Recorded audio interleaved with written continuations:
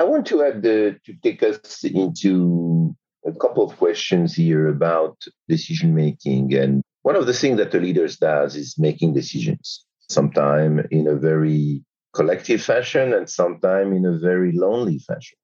What are some of the most difficult decisions you've seen a leader make or has to make, either yourself or people that you have advised as leaders? What are the real difficult decisions? Can you give me a couple of examples from your own experiences? I can start with the obvious, which is terminating people, sometimes people that you actually hired. It's never easy, but you learn over time, first of all, not to surprise people, but to give them the warning sign. And when I say warning, it's the wrong choice of word, to actually give them the opportunity to get your feedback and improve and avoid the final ultimate act of termination. I also believe that there's no such thing as bad employee. There are employees who are not the right fit for the environment of that particular organization or for the culture of that particular organization. So when you position it this way, when you don't make it personally, when you don't say, hey, Joey, you are really bad at what you do. No, hey, Joey, I don't think that your skill set is aligned with what the company is expecting you. I honestly believe that we put you in a bad position by asking you to do things that are outside your comfort zone or outside your circle of expertise. I truthfully believe that there's a better environment for you out there. And in fact, I'll be more than happy to be a reference for you and help you find this other job. So it's still tough. What I'm explaining is how to do it the right way. But that to me is always the toughest part of a management position. Letting go of people. Letting people go. Yeah. Let's see, another difficult decision you have witnessed maybe somewhere else. It takes me back to my younger days when I worked in the White House and President Clinton was having to make these, presidents are remembered for the legislation they pass. And so President Clinton, I remember I was in the White House. I lived through this whole experience where he had promised during the campaign to make changes to welfare reform. And so it was all, his election was coming up in 96, so long ago, but it stuck with me because he vetoed 2 bills that came to his desk that weren't quite right on welfare reform. And in the whole aspect of these bills, he was very collaborative, worked across the aisles, worked with his own poverty experts, worked with, all the constituents that had anything to do with this bill. And the 3rd bill came to his desk and it wasn't perfect, but he thought it was good enough. And he went into the press briefing room in August and said to the press, and kind of not prompting his staff exactly, that he was going to sign this 3rd bill. Those are tough decisions that presidents make every day. In the end, after all of the collaboration and all the information, I'm going to go down this road and make a decision. It reminds me when Obama, same thing, when he made the big decision about healthcare. When Senator Kennedy, Massachusetts, passed away and Scott Brown, Republican, replaced Kennedy, the president realized, Obama, that this was his chance where he had a Democratic-leaning Senate, that he might be able to get healthcare through because that's what he promised. And when he promised Teddy Kennedy that he would do this, and he made this big decision. And some of the advisors had said, Rahm Emanuel, who'd been the chief of staff, said, no, just do bite-size changes to healthcare because that's what people can manage.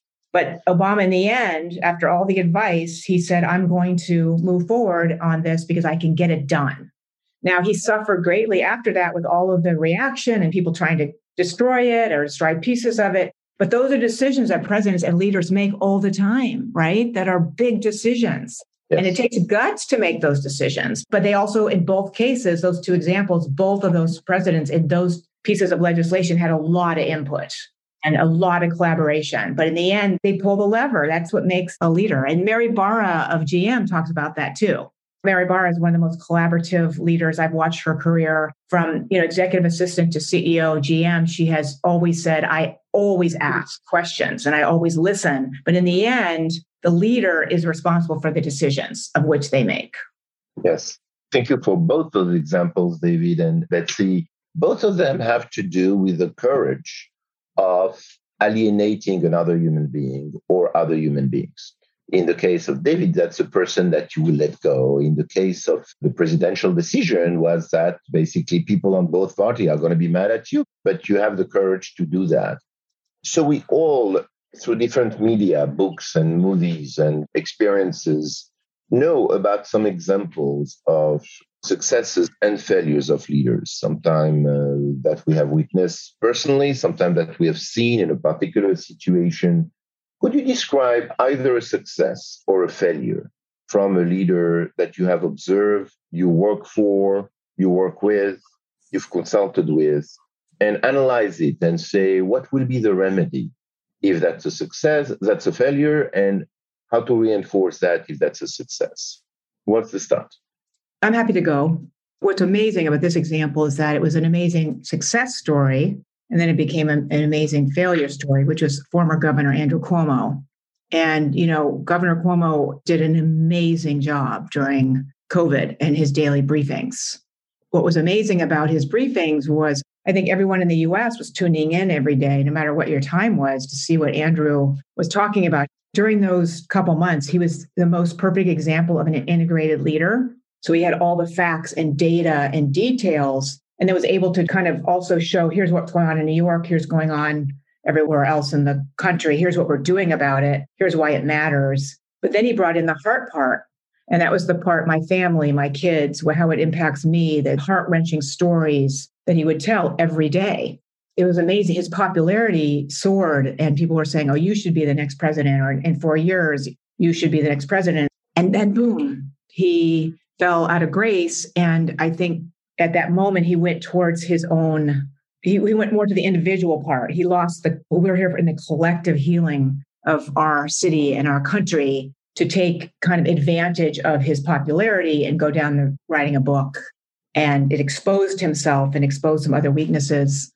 What it also exposed that he didn't do a good job of, he had an old leadership model before COVID, where he was kind of slash and burn.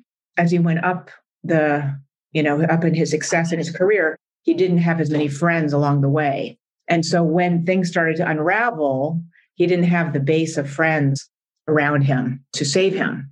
It's a sad story, really, because he's such a talented person who gave a lot to New York and cared a lot and has had a whole career of public service.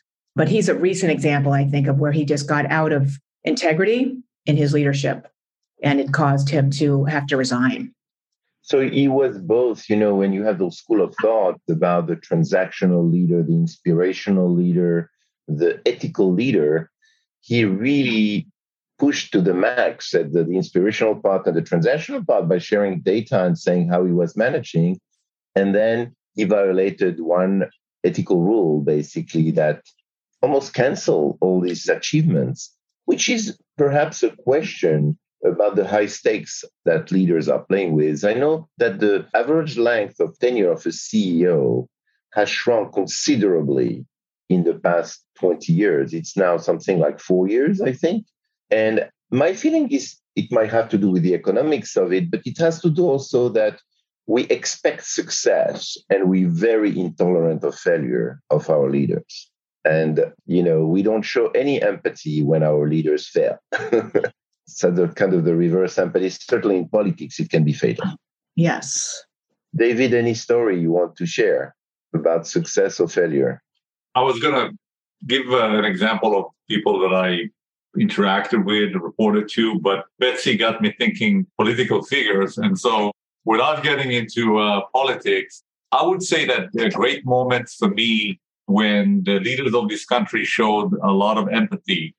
President Bush after 9/11, when he primed up this pile of rebel and was talking to the nation, or Barack Obama after what happened in Newtown when he spoke to the nation after he met with the parents. It's not part of your job description. You hope you will never have to do what Bush or Obama had to do.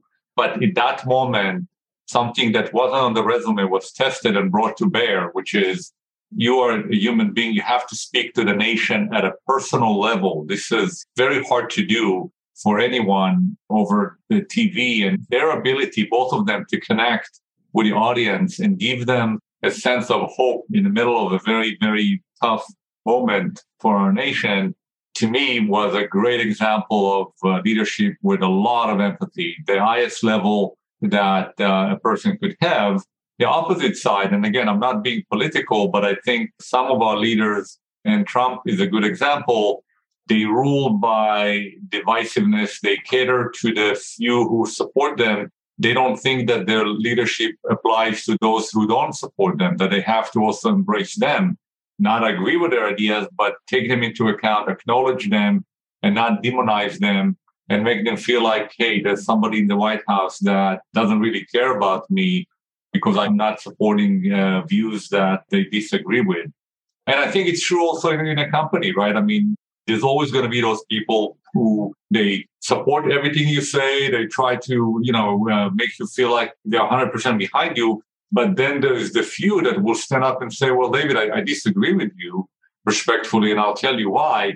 You got to be prepared to take those challenges, to take those people who don't agree with you and maybe embrace them even more and not dismiss them as the few that I don't care about because they don't necessarily agree or follow everything that I say. And so to me, that's the negative part of leadership, when you only cater for the people who agree with everything you say. By the way, you lose a lot in that process because you miss the opportunity to listen to the people who are giving you a perspective that if you embraced it, you would probably make better decisions. But instead of doing that, if you shut down and say, I don't care about you because you don't follow me, you don't agree with everything I say, you miss so much in your ability to make the right decision. David, that's like such an important comment you made, because part of the job of a leader is creating a safe environment so that people who don't agree with you feel safe enough to tell you they don't agree with you. And that's really, really important, because if someone thinks of, I disagree with the leader, I'm going to be hurt by that in some way, I'm not going to say anything. So how do you get the best input is creating an environment that people say, he or she needs to know this. And that's another thing Mary Barr has done, right? Is that she goes around and says, it's important. She walks her plants and she talks about this. It's like, I walk my plants. She goes to people on the front lines and says, tell me something that I need to know that I don't see, right? And so how do you create that environment across all the levels? Tell me something that I need to know that I might not be seeing. Because all of the information comes from our people. That's right down the front lines, whatever that is, right? So you were spot on that. I fully agree. And sometimes actually, I would surmise that you have to seek the disagreeing voice more so than you seek the agreeing voice, as difficult that it is for you as a person that needs reinforcement as a leader. Sometimes you have to go as far as possible away from your domain of expertise, where you sit in the company, and listen to that voice at the end of the hall that may actually give you that insight that you need, even and maybe especially when it disagrees with your prior hypothesis. So seeking disconfirming evidence is really something I look for leaders, because it's a sign of courage, but it's also a sign of sound decision-making. One of my colleagues, Elliot Mazie, has a big leadership company in New York, but he's always said that leaders who have guts will ask the people around them on a regular basis, what are the behaviors that I'm doing that might be getting in my way or our way? And he said on a regular basis, so that people will start to tell you and feel safe enough to say, here's what I think needs to shift, or this, whatever it is getting in your way, our way. And then you create a transparent organization where people are not in fear